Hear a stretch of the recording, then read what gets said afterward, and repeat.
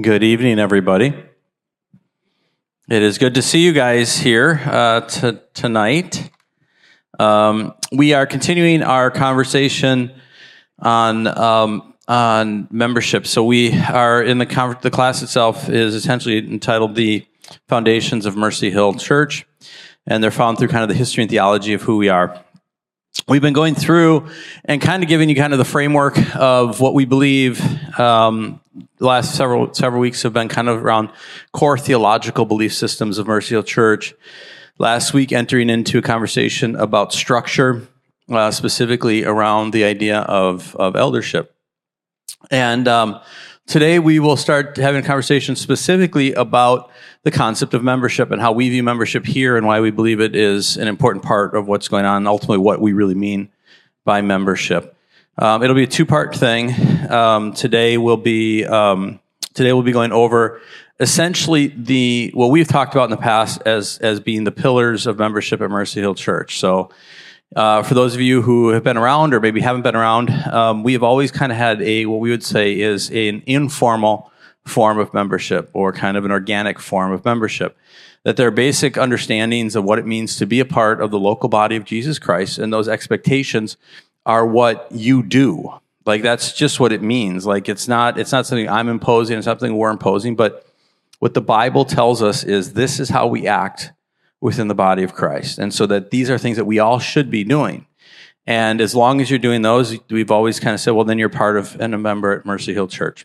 So today we'll be kind of reviewing those and talking about that concept. And then next week we will specifically be going over and talking through the membership commitment that is now part of our formal approach. And it'll be a lot of what you'll see next week will mirror a lot of what we're talking about this week, but it just takes it a little bit deeper and kind of impresses it a little bit more as far as the practicality of how this kind of plays out as we're interacting one with another. So today we enter into the conversation about church membership directly.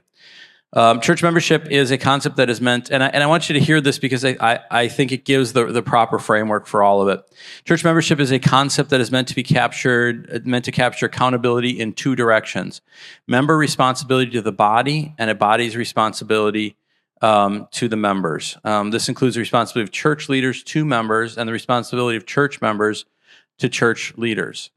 So what we're trying to capture when we talk about the idea of membership is that there is, when we step into the relationship in the body of Christ, that relationship, it has inherent responsibility. And that responsibility is to one another. And it's to one another in a couple different contexts. So it's a relationship one to another, brother to brother, sister to sister, member to member. It's just us shoulder to shoulder. We have responsibility for each other and to each other. We see this spelled out lots of different ways, and we'll see that as we kind of go through the scriptures. And then there's a responsibility that the leadership that God, the structure that we talked about last week in eldership, those who are required to lead and to shepherd the body of Christ, they have a responsibility to the members. And the members of the body have a responsibility to the eldership. So what we're talking about here is Jesus Christ, when he enters us into this relationship, he establishes then for us what I believe is a sacred relationship within that commitment. That's one of the things that I think is most important for us to understand. And I think it's important to understand the very foundation of this.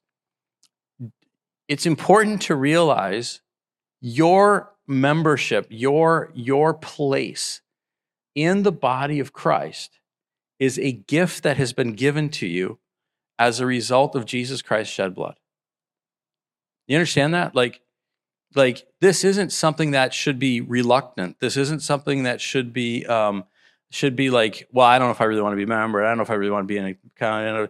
I really love Jesus, and Jesus loves me, and we got this thing figured out together, and so we're good. So I go and I hang out in the trees on Sunday instead of church. And there's people out there who kind of have that sort of attitude, and what they're doing in that attitude is they are treating the gift of the body of Christ for one another as something to be despised.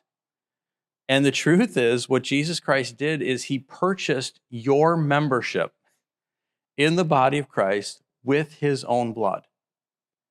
Could you imagine if you had somebody who really cared about you? Like if you had an uncle or something and they're like, I'm really worried about you. I know you've been having heart issues. And so I'm going to buy you membership at this health club with a personal trainer. And I'm going to pay like $10,000 a year so that you have a personal trainer and a personal health club. And can you imagine what a jerk you would be if you were like, cool, thanks. And you never went? And you're like, oh, he just wasted his $10,000, whatever. It's kind of that. Kind of like Jesus Christ purchased your membership in the body of Christ for your good, for your benefit, for your being built up. And he did it not with $10,000, but he did it with his own flesh. He shed his blood and he broke his body so that you can have membership in this community. So it's important for us to realize that what that means is not only are we blessed with the blessings of salvation, not just the presence of the Holy Spirit in our lives, not just the ability to go into heaven, but with the responsibility as members of the body of Christ. You see it, I think, all throughout Scripture, kind of speaking of the different directions of a responsibility. Hebrews 13, 15 through 17, I think speaks to some of that direction. Through him, then, let us continually offer up a sacrifice of praise to God that is the fruit of lips that acknowledge his name. Do not neglect to be good and to share what you have, for such sacrifices are pleasing to God. Obey your leaders and submit to them, for they are keeping watch over your souls, as those who have to give an account. Let them do this with joy and not with groaning, for that would be of no advantage to you. First Peter speaks of the relationship again. So I exhort the elders among you as a fellow elder and witness of the sufferings of Christ, as well as a partaker in the glory that is going to be revealed. Shepherd the flock of God that is among you, exercising oversight, not under compulsion, but willingly, as God would have you, not for shameful gain, but eagerly, not domineering over those in your charge, but being examples to the flock. And when the chief shepherd appears, you will receive the unfading crown of glory. Likewise, you who are younger, be subject to the elders. Clothe yourselves, all of you, with humility toward one another. God opposes the proud, but gives grace to the humble. Those two verses, those two passages express the responsibility, first of all, in Hebrews, the responsibility that the congregation has to the eldership and the leadership. It expresses the responsibility that elders have towards the congregation and expresses the relationship and responsibility we have one towards another. He talks about giving to one another. He talks about clothing yourselves, humility towards one another. And so we see it woven into the story of what it is to be a part of the church.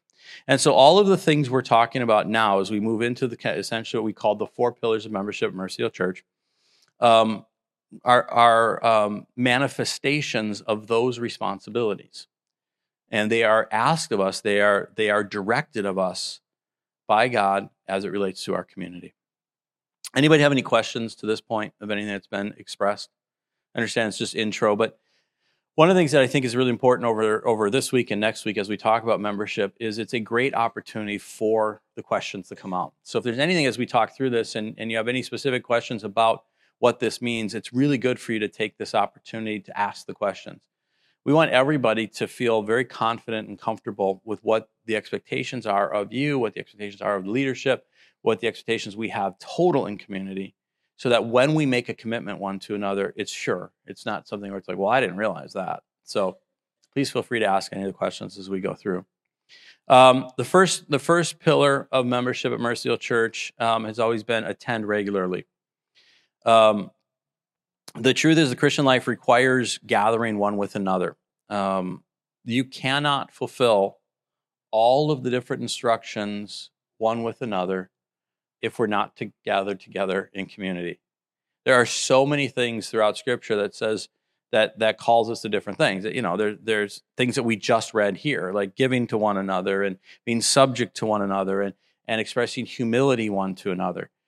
And you have to understand as you read these passages, so often in our culture specifically, we kind of take these and we just apply them across the board, right? Like when it says, Clothe yourselves, all of you, with humility toward one another. You understand that he's talking to the church here. Like a lot of times we read that and we're like, oh, we as people should have humility one towards another. And we kind of press that off into all relationships. But that's not what it's specifically referring to here. These are letters to the church in how to respond within the church. Now, there are other passages in the epistles that will expand that and talk about beyond the walls, and talks about the idea of that being of good report within the community, or being gracious to all people. But these instructions here are, how do we act one towards another? So when you read that, you're like, well, how can I even engage in that if I'm not engaging in being together, gathering one with another? Hebrews 10:23 through 25 speaks to this very idea. Let us hold fast to the confession of our hope without wavering, for he who promises faithful. And let us consider how to stir up one another to love and to good works, not neglecting to meet together, as is the habit of some, but encouraging one another, and all the more as you see the day drawing near. It's really hard to be a Christian and hold the posture that many Christians hold, which is you don't really have to go to church. I mean, we have a lot of people who hold that. Now, in a basic sense, do you have to go to church to be a Christian and go to heaven? Probably not. But number one, what you would be, and I believe what you're being, is you're being a disobedient Christian, because he specifically says, do not neglect gathering together. And number two, there is no question in my mind you will be a struggling Christian, because the strength and the power of the community of Christ is given for a reason. If Jesus Christ believed that it was possible for us to just kind of survive as Christians without any Christian support, without any Christian fellowship, without any Christian engagement, he wouldn't have made this important. He would have just been, okay, cool, go do your thing.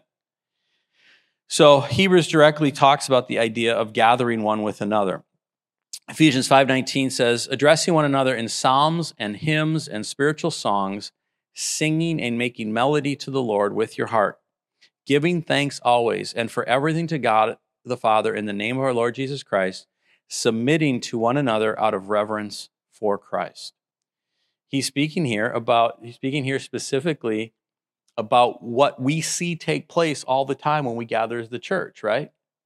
Addressing one another in psalms and hymns and spiritual songs, singing and making melody to the Lord with your heart. Where do you do that? Where do you do that?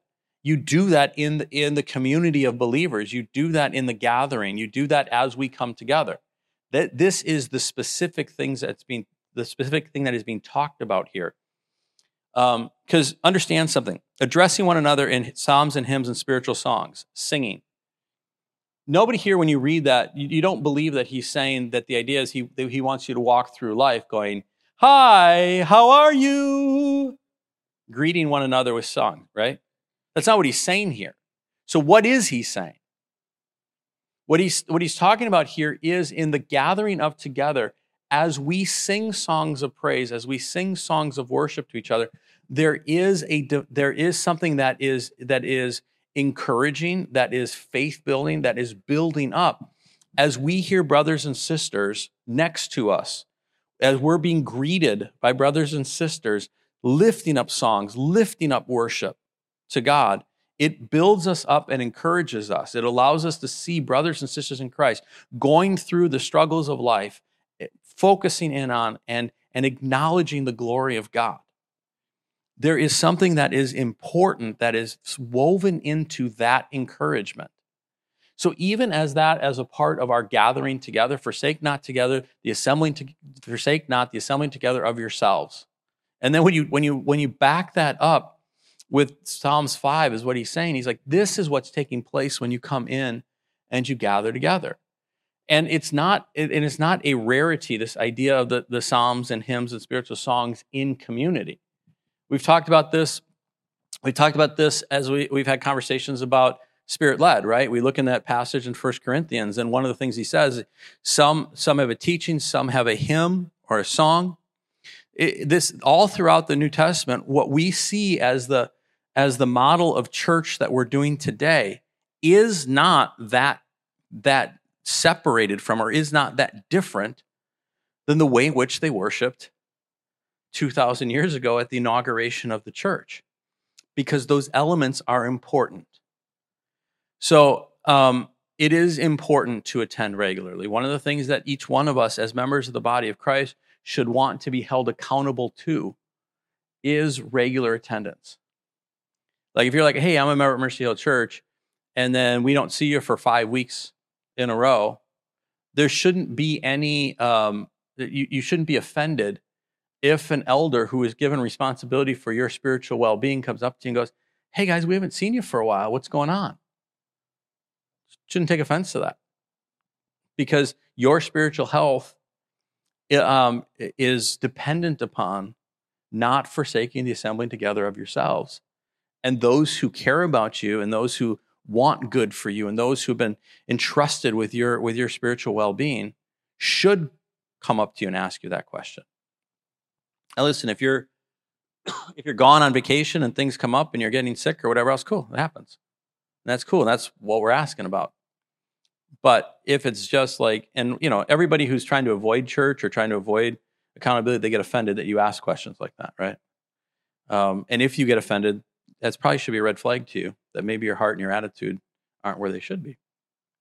So the first point here is to attend regularly, and it's not this is not us trying to get our attendance up, and this is not us willy-nilly throwing it out there. As I say, you can walk through these passages, and it seems very clear that it is incumbent upon us to make this a practice for our spiritual health and spiritual well-being.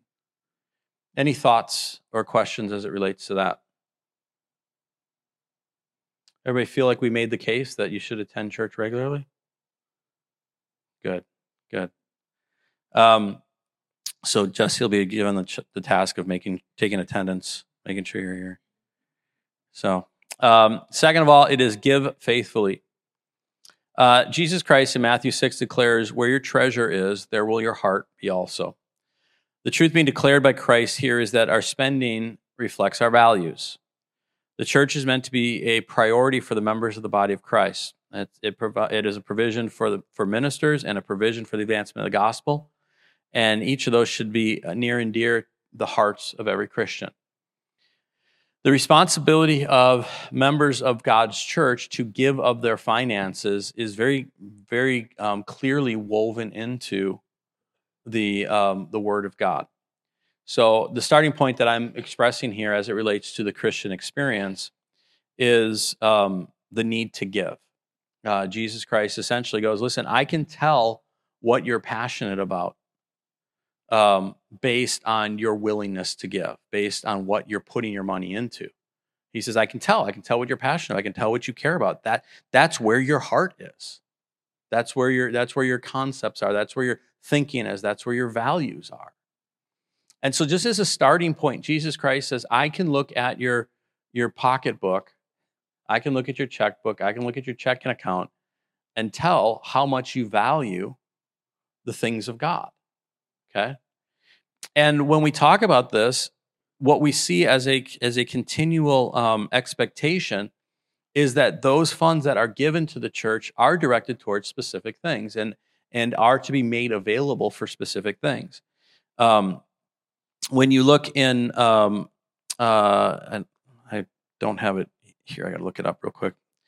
1 Thessalonians chapter 5.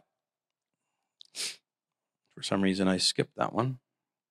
1 Thessalonians chapter 5, starting in verse 11 through 14. It says, therefore, encourage one another and build one another up, just as you are doing. We ask you, brothers, to respect those who labor among you and are over you in the Lord, and admonish and esteem them very highly in love because of their work.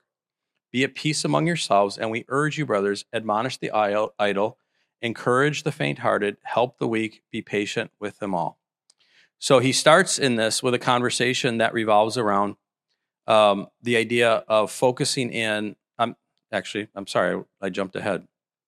It should be in 2 Corinthians. 2 Corinthians 9, that's why I couldn't see it. It's down further on the page.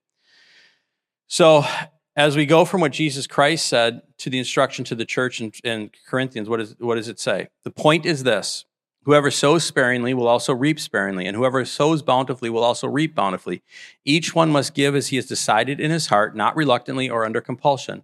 For God loves a cheerful giver, and God is able to make all grace abound to you, so that having all sufficiency in all things at all times you may abound in every good work.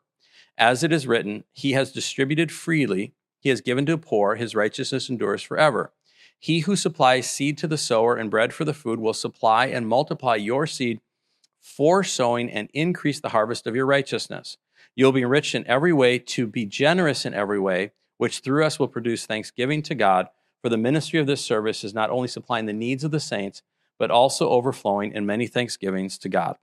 Fortunately, I wish I'd jumped to that right away because that's really important. There's a ton of stuff being expressed in this particular passage, okay?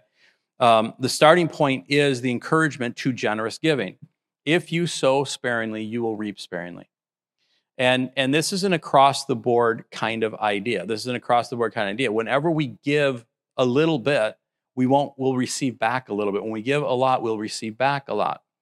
A lot of times I've been very hesitant and resistant a lot of times to lay this out as a part of the economy of God.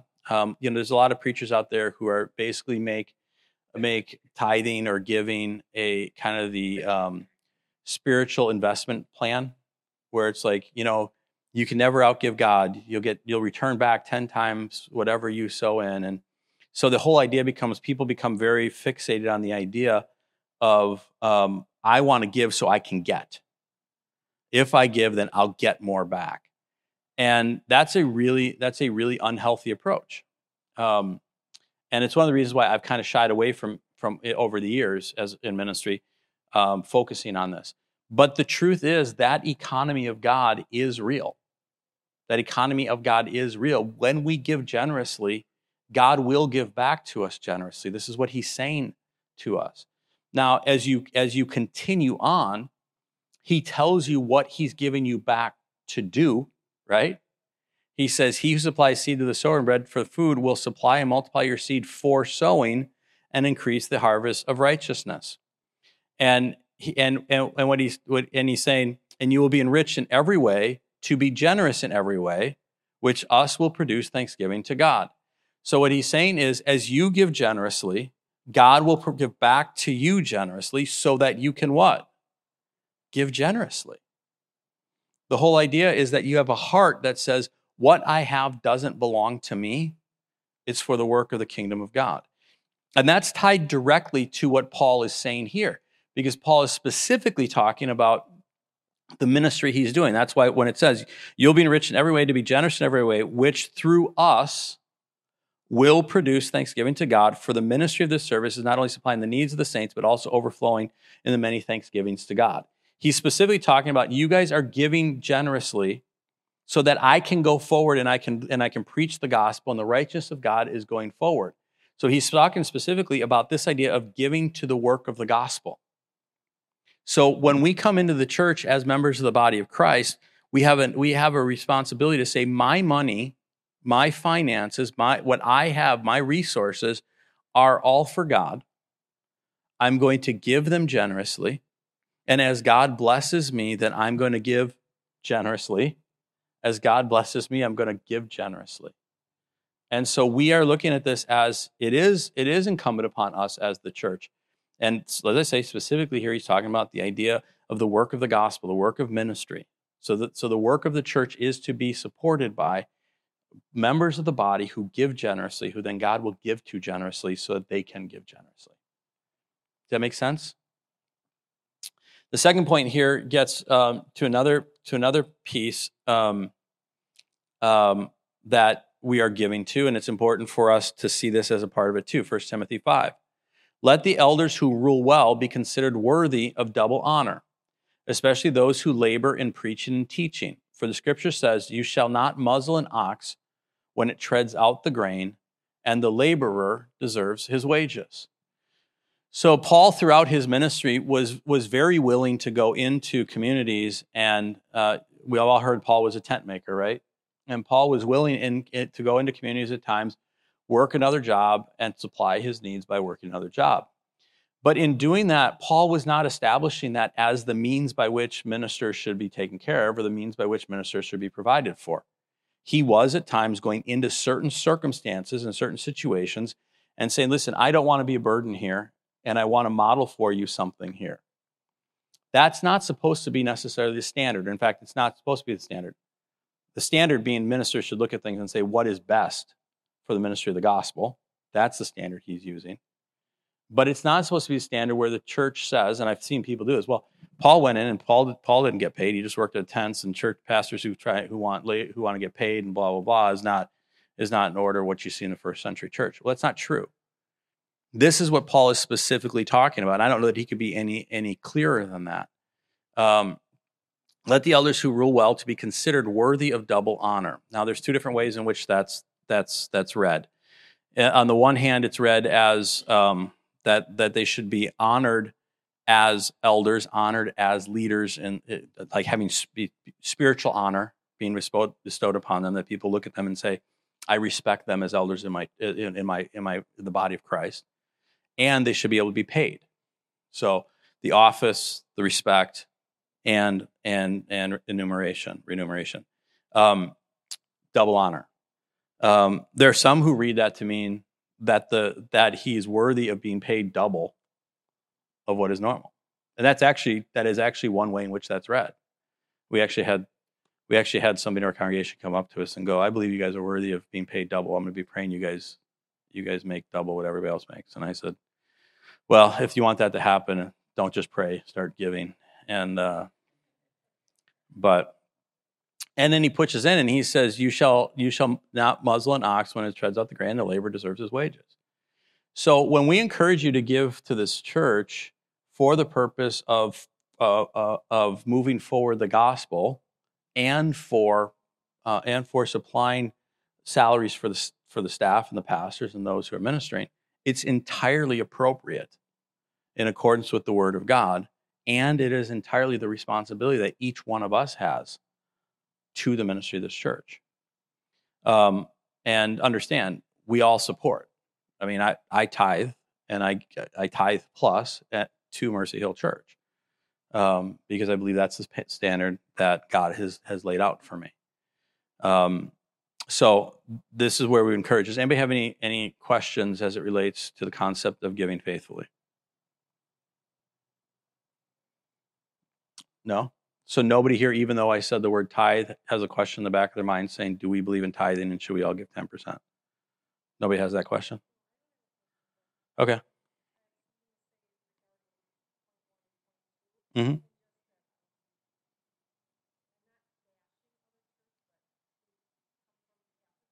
Mm-hmm. Mm-hmm. Right. Right.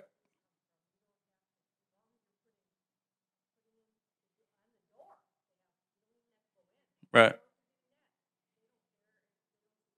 Yeah. Yeah.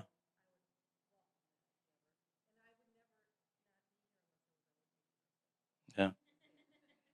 So you can check her for attendance. Go ahead.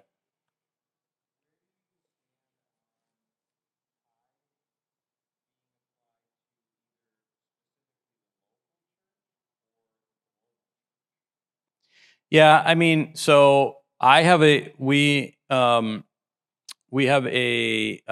fairly, it's the right word, fairly loose, I guess, interpretation as it relates to tithe, period. I believe that you have a responsibility to your church to support your local body. I think that's foundational. I think if you're going to apply the concept of tithe, I think it is appropriate to go, if you're going to talk about a tithe, that would go into the local storehouse, the local church. Now, the concept around tithe in general, though, I tithe, like I just said, I tithe and then some. Like that's my standard. I use tithe as the baseline for giving, and the reason I use tithe as the baseline for giving is, first of all, the New Testament doesn't talk specifically about tithing, but what I believe what we see from the Old Covenant to the New Covenant was never to do less than, but he calls us to a higher standard.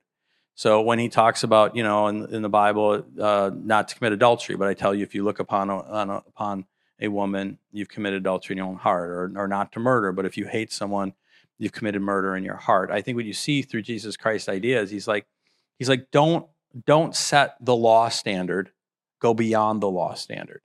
And that's one of the reasons why I tend not to push the tithe, because I don't ever want anybody to be like, I don't want anyone to ever be like, I've just got to do my thing. I'm going to, this is what the law says. I have to do 10%, and so I'll do my 10%, and that's it. And I think that it fosters a legalism that I don't think is appropriate. Now, I think you can come to the tithe in the way that I do, which is, listen, the Old Testament was a tithe. I want to use that at least as my baseline, because that's what the Old Covenant did. I can go above and beyond that. So if I'm below that point, I don't feel like I'm doing what I should be doing. That's a me personal kind of thing. I think it's a reasonable mindset for us to take as Christians. In addition to that, the one time in which really the tithe was even addressed by Jesus Christ is when he's rebuking the Pharisees. Remember, he says, "You guys even tithe your mint and mint and what was the other? Mint and," he says two things there. All right, well, really good pastoring we're doing. When Jesus says, "You guys even tithe your mint and your," he says it to the Pharisees when he's rebuking them. You don't remember it? It's fine. It's no big deal. You guys know what I'm talking about, though, the pastor I'm talking about, though, in general? Yeah. He goes to them and he says, I don't remember the word mint. What is it? Yeah, it's the spices, but he uses two specific, well, whatever. Your spices. Yeah, I don't remember what it is. But anyways, so you guys even tithe your spices. And do you know what Jesus says after that? Do you know what he says right after that? He says, what you should do. So Jesus had the opportunity to say, tithing's not necessary. But he doesn't. And so to me, it's like, I don't see it as a legalistic thing, but I think it's a good starting point, is how I kind of see it. And I think if you're going to use that tithe as that idea, it should go into the church that you're ministering at. And the other thing I want to say on that is, even in saying that, I do understand that many of us can find ourselves in real legitimate financial situations where giving of your finances is burdensome to the point where you're not able to provide for your family and for yourself. At that point, I think it is appropriate to look at it and go, I just don't have money to give here. Now, God may still call you to give even out of your not having. He may call you to do that. And then you do that in faith with the believing that God will come and answer that need. But I also believe that the church is established to help those in our congregation who are struggling financially, who have need.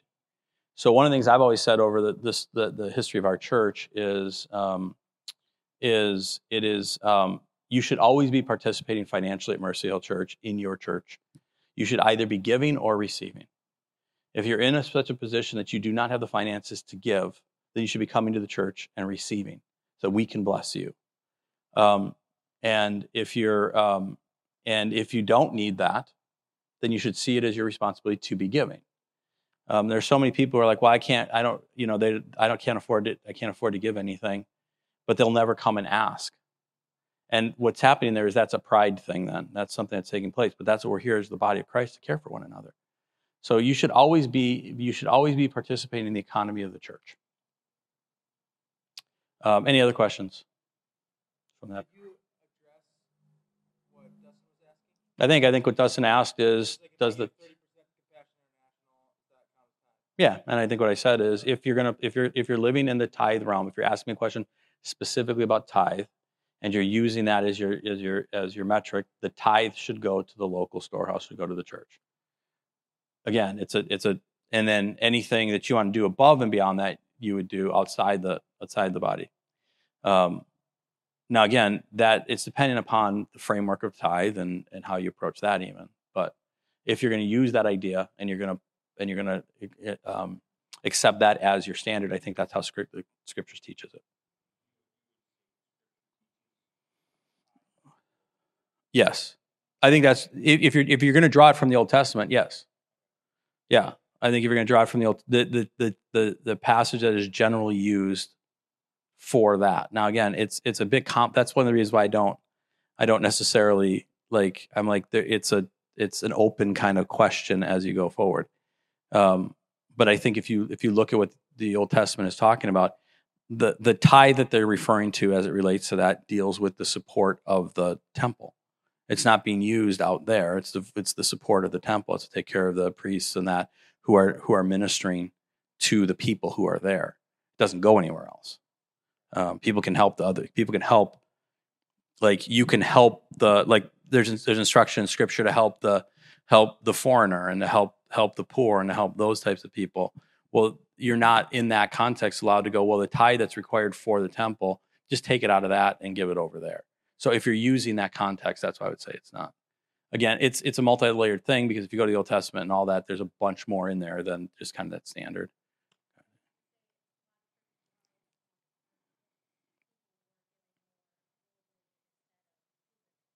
Yeah. Right. Yeah, it's necessary for the church to function. And here's the reality. If we as a church, if we as church members were given, so, every church I know ministers outside, does global ministry. I mean, almost every church I know gives to missions. We give to missions and whatever else. What's that? Every church I know gives to, yeah. So, the idea is that if everybody in our church tithed, trust me, global missions would be very, very, very, very, very well blessed. Like if everybody in our congregation was tithing, our budget would safely be 80% more than what we get as a whole. Do you think? Yeah. So I know. Sorry, I brought it. You don't want to talk about it. But yeah. So like that's one of the things that like so when people are like, well, we go over here, we go over there. It's like, well, if everybody tithed, then it was like we would be blessing missionaries in that like crazy because it just wouldn't need it. Like and the global outreach that is worked into a budget of a church that is in part filtered through elders, putting that concept together with like Ananias and Sapphira, like something is, I get the American thing of being like, well, I want to be the elder of like my stuff, and like I'll give this percentage, but I think those two concepts are worth to wrestle with. And by Ananias and Sapphira, you know what I'm talking about? yeah. So and the other thing too is specifically here with us, it's like one of those things where like we have people all the time come up to us and go, hey, I've got a friend and we got this missions outreach and we got this mission thing going on. Could the church consider giving to that? And almost every time we end up, because for us, foundationally, if you guys remember, we talk about missions and it's relationship is a top priority of what we give to. So when members of our congregation know somebody, we're like, oh, let's help. Relationship is a large part of it. Alrighty. Number 3, engage in community. The requirements of Christian engagement go far beyond sitting in an auditorium receiving spiritual feeding. It requires knowing one another on a personal enough level to confess one another, pray for one another, meet each other's needs, and carry each other's burdens. Being a part of the church requires a level of intimacy that others requires a level of intimacy that cannot be achieved through simple large group attendance. As I read earlier, 1 Thessalonians 5:11 through 14, therefore encourage one another and build one another up, just as you are doing. We ask you, brothers, to respect those who labor among you and are over you and Lord admonish you, and to esteem them very highly in love because of their work. Be at peace among yourselves. And we urge you, brothers, admonish the idle, encourage the faint-hearted, help the weak, be patient with them all. And in Galatians, I'll add that too, because right away, because I think they buttress this really nicely. Brothers, if anyone is caught in a transgression, you who are spiritual should restore him in spirit of gentleness. Keep watch on yourselves, lest you too be tempted. Bear one another's burdens, and so fulfill the law of Christ. So as you read all of those encouragements in 1 Thessalonians and then in Galatians, how do you do that if you're not actually engaged in community? How is that even possible? Like, if you don't know the people, how many people know that a large percentage of American Christians see going to church as, I show up 5 minutes after the songs start, I sit either in the back or in the balcony, I leave as soon as the first dismissal or last dismissal is given, I maybe shake a hand with somebody out the door, I get in my car and I drive away, and then I come back and do that the next Sunday. Can you do any of this if that's your engagement in the church? There's absolutely no way. There's absolutely no way. There is an intimacy of relationship that is instructed, that is given, that you have to live out. What is it to not do what the Bible tells you to do? What would you put on that? What would you call that? Not doing what the Bible tells you to do. What is it? Disobedience, sin, right? Is that what those things are? Have I read you things that the Bible specifically says, do this? Right? Like, this isn't like ambiguous stuff, is it? Like, it's really straightforward. Forsake not together the assembling of yourselves. So if you do forsake the assembling together of yourselves, what is it? Disobedience. Disobedience to God's word. If it says, encourage one another, build one another up, it says to admonish one another, it says to esteem highly those who are put over you in leadership. It says to, if someone's caught in a transgression, you should restore them to gentleness. It says to bear one another's burdens. If you are a believer in Christ and none of that is taking place, you have to understand, you are not in obedience to God's word, which is rebellion. Go ahead. I just want to give a shout out to the pay passes. I'm off camera because I feel like for a lot of people, this is like a crazy chasm to cross. Like how to go from anonymity church or even like casual participation to getting involved and people knowing you and like pouring into others and all the things that Tommy was just referencing. And there was a distinct difference between when you guys were in the mode of like attending and like kind of casually, whatever. And then within your marriage, you made a decision, probably a conversation, right? Okay. You had a conversation, maybe a prayerful conversation, and you decided to be more plugged into community. And then after that, you guys were like here after every Sunday, like kind of locking up with me. And so real quick off camera, I'm going to hand you the microphone and just like give us a couple paragraphs, Scott, maybe Taylor, on what that looked like to force yourselves to do something that like probably most Americans won't do, but it is the thing that Tommy was just talking about.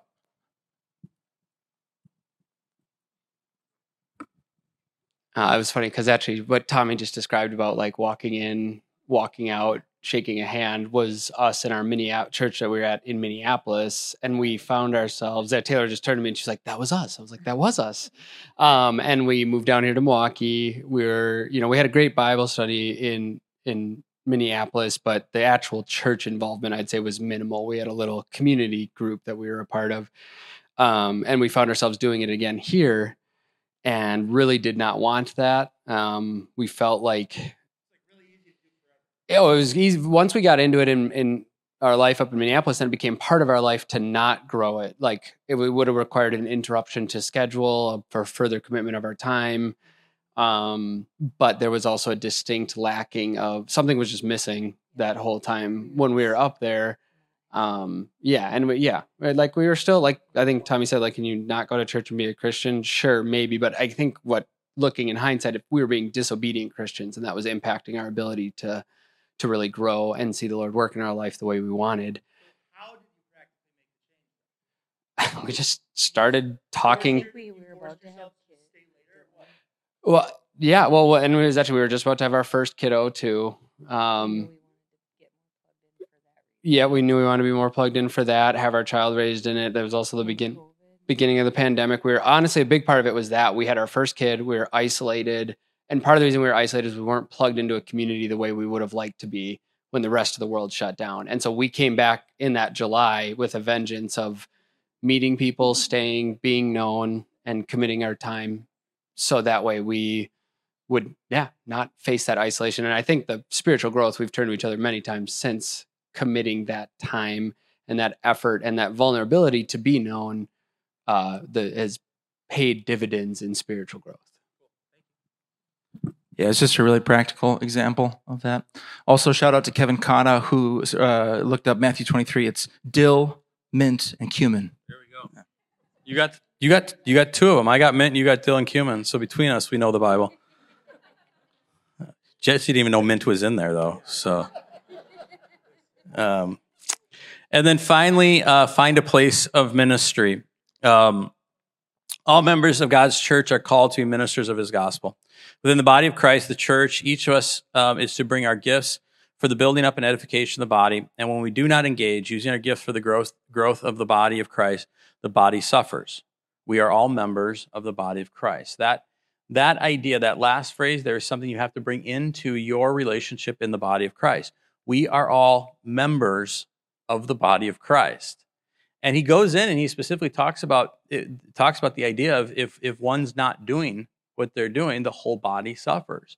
I've used this illustration before. My dad was diagnosed with cancer, and after about 6 years of struggling in that because of the treatment, he ended up losing the use of his legs, and everything in his life was harder. Everything. All the rest of his body functioned properly: his arms and his chest and his lungs and his heart and his brain and his eyes and his ears. All those things functioned properly. But because he lost the use of his legs, everything he did was harder. You have to look at that as the reality of the body of Christ and the function of the body of Christ. It's the same thing. When God says, I have established you as a part of this body, He then gives you a gifting, a call to ministry. And when you choose not to do that, the whole body suffers. It's not just a portion of it. Ephesians 4 talks about this very idea and says, and He gave the apostles, the prophets, the evangelists, the shepherds, and the teachers to equip the saints to do the work of the ministry for the building up of the body of Christ, until we all attain to the unity of the faith and the knowledge of the Son of God, to mature to manhood, to the measure of the stature of the fullness of Christ. Now, for some of you guys remember, I taught on this a little while ago. And what you have to see there is He gave the apostles and prophets, the evangelists and shepherds and teachers to equip the saints. What are they equipping the saints for? For the work of the ministry.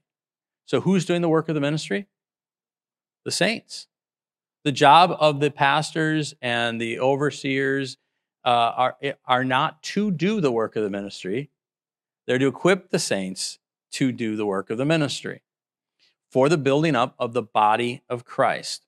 And then all the rest that you read after that is what is the manifestation of a body that is full of people doing the work of the ministry. All the manifestations there, when he's talking about to mature to manhood, to the measure of the stature of the fullness of God, so that we may no longer be children, tossed to and fro by waves and carried about with every wind of doctrine, by human cunning, by craftiness, by deceitful schemes, rather speaking truth in love. All those kinds of things, they're not the outflow of the apostles, the prophets, the evangelists, the shepherds, and teachers. They're the outflow of them equipping the saints to do the ministry, and then all this happens. So when we're not stepping into that role, what's happening is the church is not functioning exactly the way it should. And that's what 1 Corinthians 12 is pushing, what I just said earlier. For just as the body is one, has many members, and all the members of the body, though many are one body, so it is with Christ. For in one Spirit we were baptized into one body, Jews and Greeks, slaves are free, and we're all made to drink of one Spirit. For the body does not consist of one member, but of many. So we are all members of the body of Christ. We all bring something to the body of Christ. Some people are the hands, some people are the eyes, some people are the foot, some people are the tongue, some people are. And when each person does not do their job, the whole body suffers. And where does it suffer? It suffers in it not being built up. It suffers in not the unity of the faith. It suffers in not achieving the stature of the fullness of God. It suffers in being tossed to and fro, because the function of the saints doing the work is what assures that, is what brings that to reality. And there's so much within there that is us just going, I am going shoulder to shoulder with brothers and sisters in Christ to minister. Period. It's finding that place of ministry, being used in a way in which you're building community in that, and you're being used of God then to touch people's lives, and it builds you up. That's part of why you keep from getting tossed to and fro. It's part of what allows you to kind of know who God is God is working in you to do the work of the ministry. You begin to go, he's real, he's working, he's incredible. So everybody who's a member of Mercy Hill Church should find a place of ministry. And it doesn't have to be as a teacher. It doesn't have to be as worship leader or running a community group. But you'd be finding a place of ministry, period, and then seeing that as your opportunity to bless people for the sake of the kingdom of God. And through that, God builds you up and builds up the body of Christ.